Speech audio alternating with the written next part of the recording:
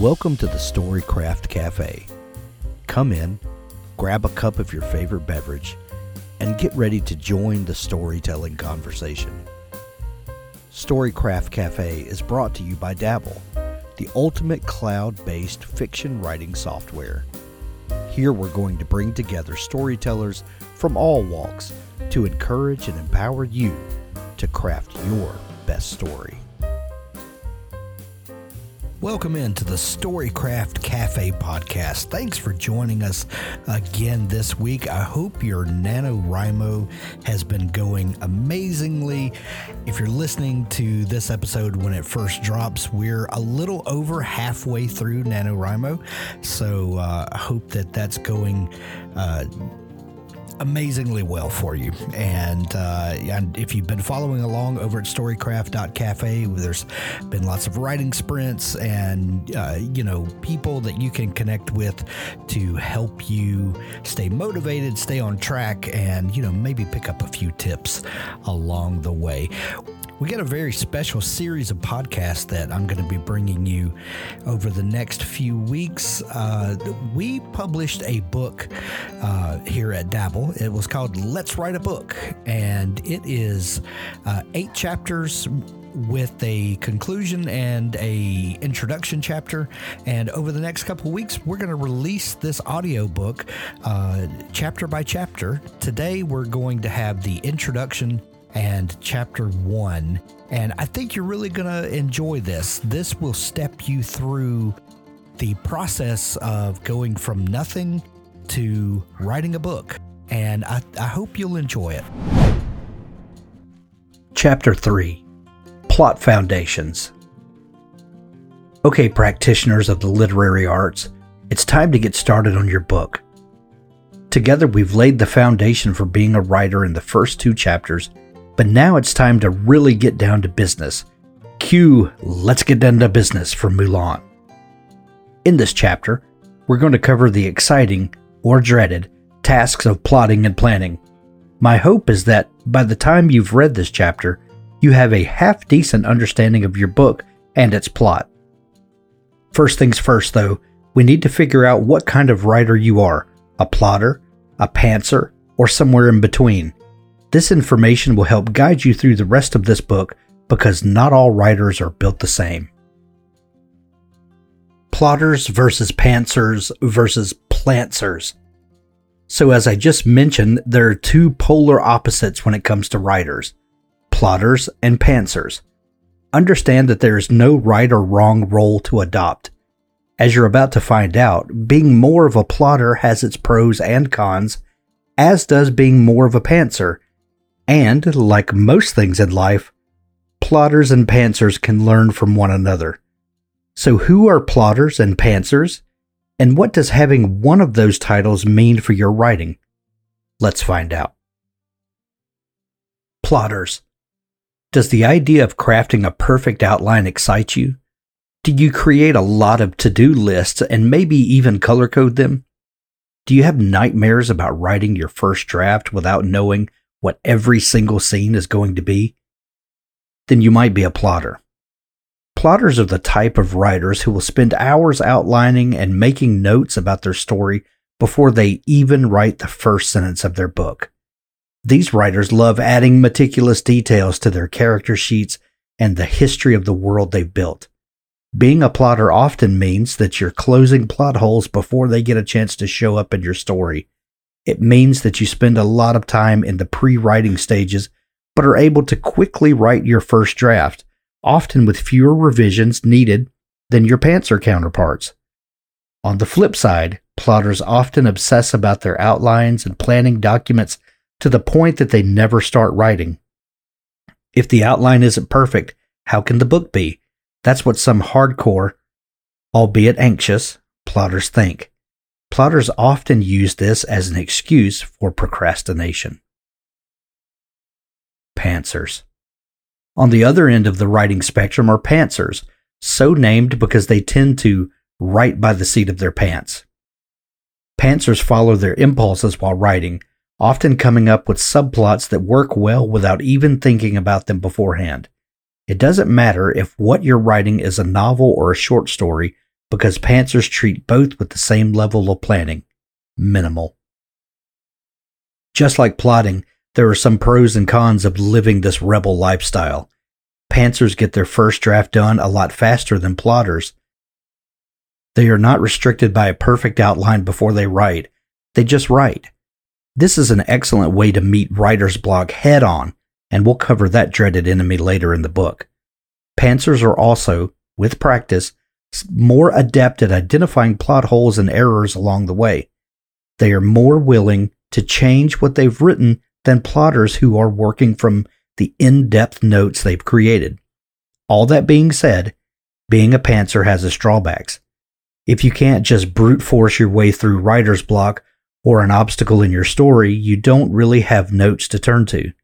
While experienced pantsers are able to identify most plot holes on the fly, newer pantsers are not and can end up with a story riddled with potential problems. It's also difficult for a lot of pantsers to properly arrive at the end of their story. Sure, you know what you want the end of your book to be, but actually getting there can be difficult for pantsers. Finally, pantsers will likely do a lot more revising to their first draft than plotters. The first draft itself is more like an outline, something that you write and then revise until it's perfect. Plantsers, the gray area. You would be hard-pressed to find writers who are plotting or pantsing purists. Both are such extremes that they become rigid and unadaptable to most writing. That's why these styles are more like two separate ends of a writing spectrum, with plantsers, a mix of plotters and pantsers, falling in between them. Almost all writers fall somewhere in the plantser gray area, even if they lean more heavily towards one end of the spectrum or the other. This allows a good amount of flexibility when approaching your writing. Perhaps you create a decent outline but leave room for new ideas as you go. Maybe you do a very basic outline, just start and end, but make up the rest as you write. Other writers might spend a lot of time creating their characters but let their world build itself, or vice versa. Some authors create a detailed outline but change that outline as characters evolve, new scenes emerge, or if something isn't quite working. There are even some writers who will completely scrap their outline if they need to change something big. There are so many different ways to write within the plotter-pantser spectrum. If this is your first or second or third time writing a book, odds are you haven't even found the perfect method that works for you. The only way you can find it is by trying out all the different options available to you. I kept that in mind while writing this book. While some of the tips and exercises are a little skewed towards planning, which I think is beneficial for newer writers, I provided alternatives for those who are more pantser inclined. My goal is to help you find the writing style that works best for you so you can crush that first draft.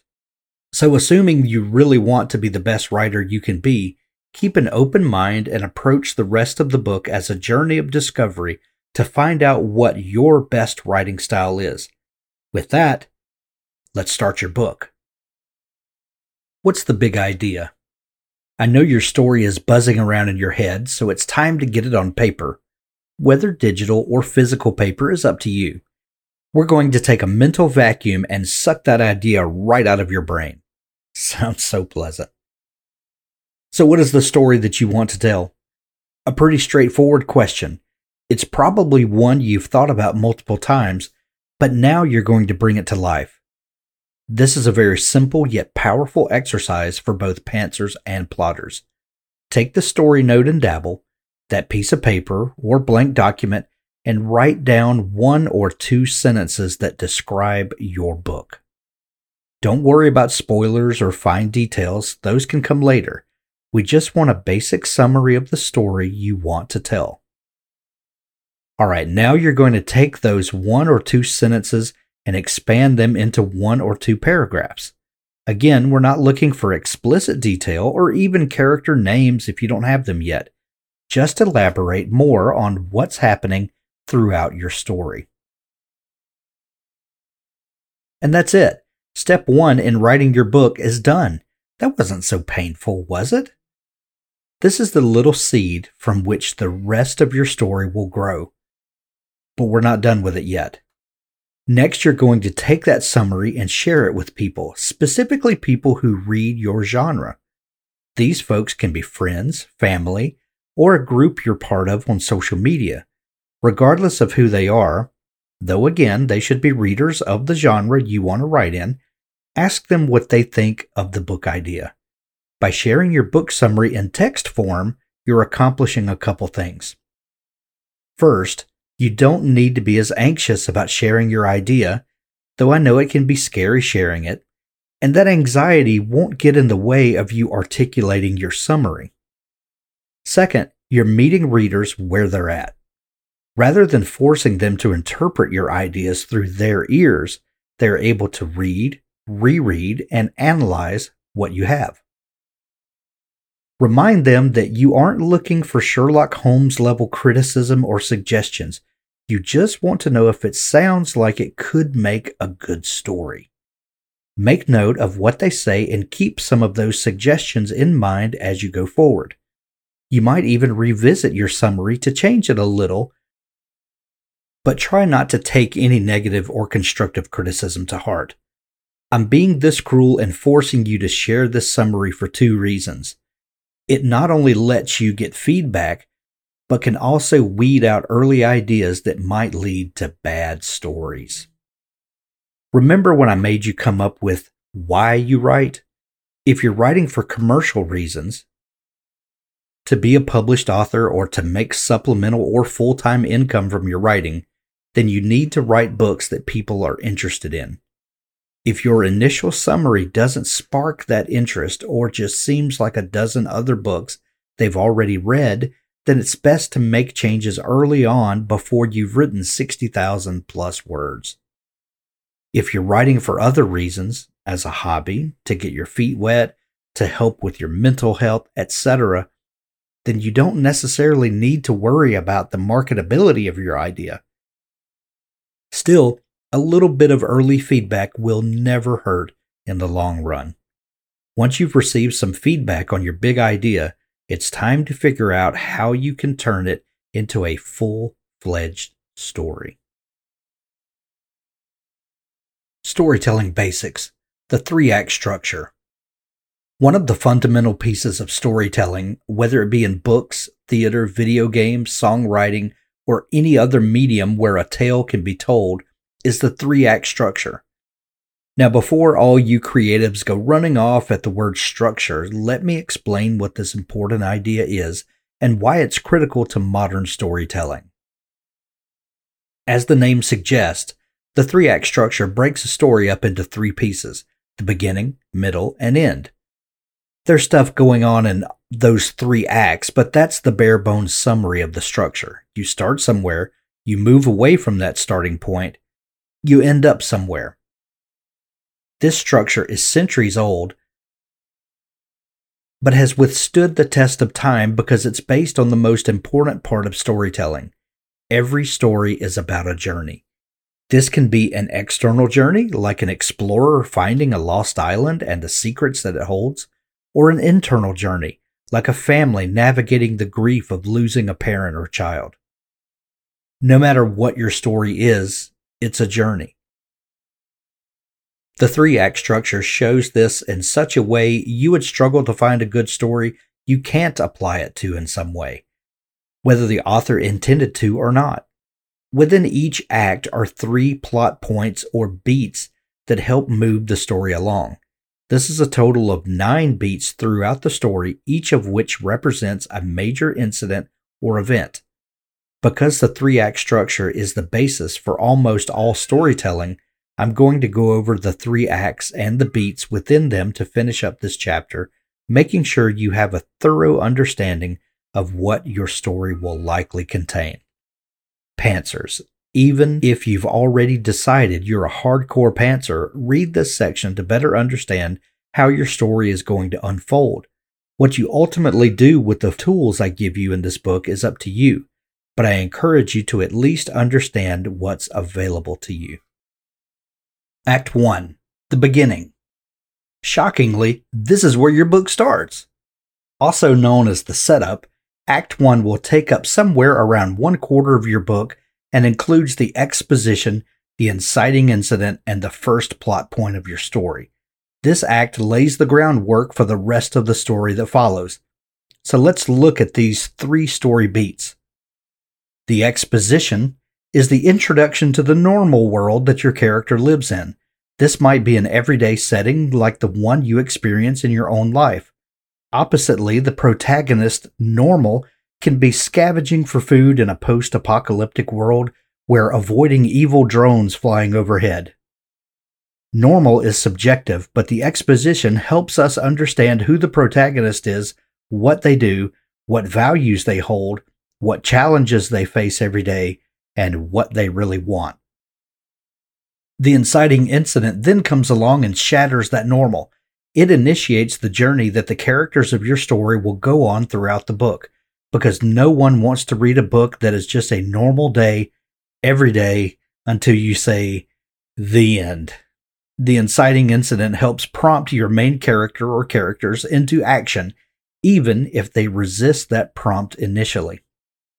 The first plot point is the protagonist's initial steps into their new world away from the normal they are used to. It can come immediately after the inciting incident or after some deliberation, but it is a clear indicator that the protagonist is in new, uncharted territory. Once you have finished with Act 1, your protagonist has already started their journey.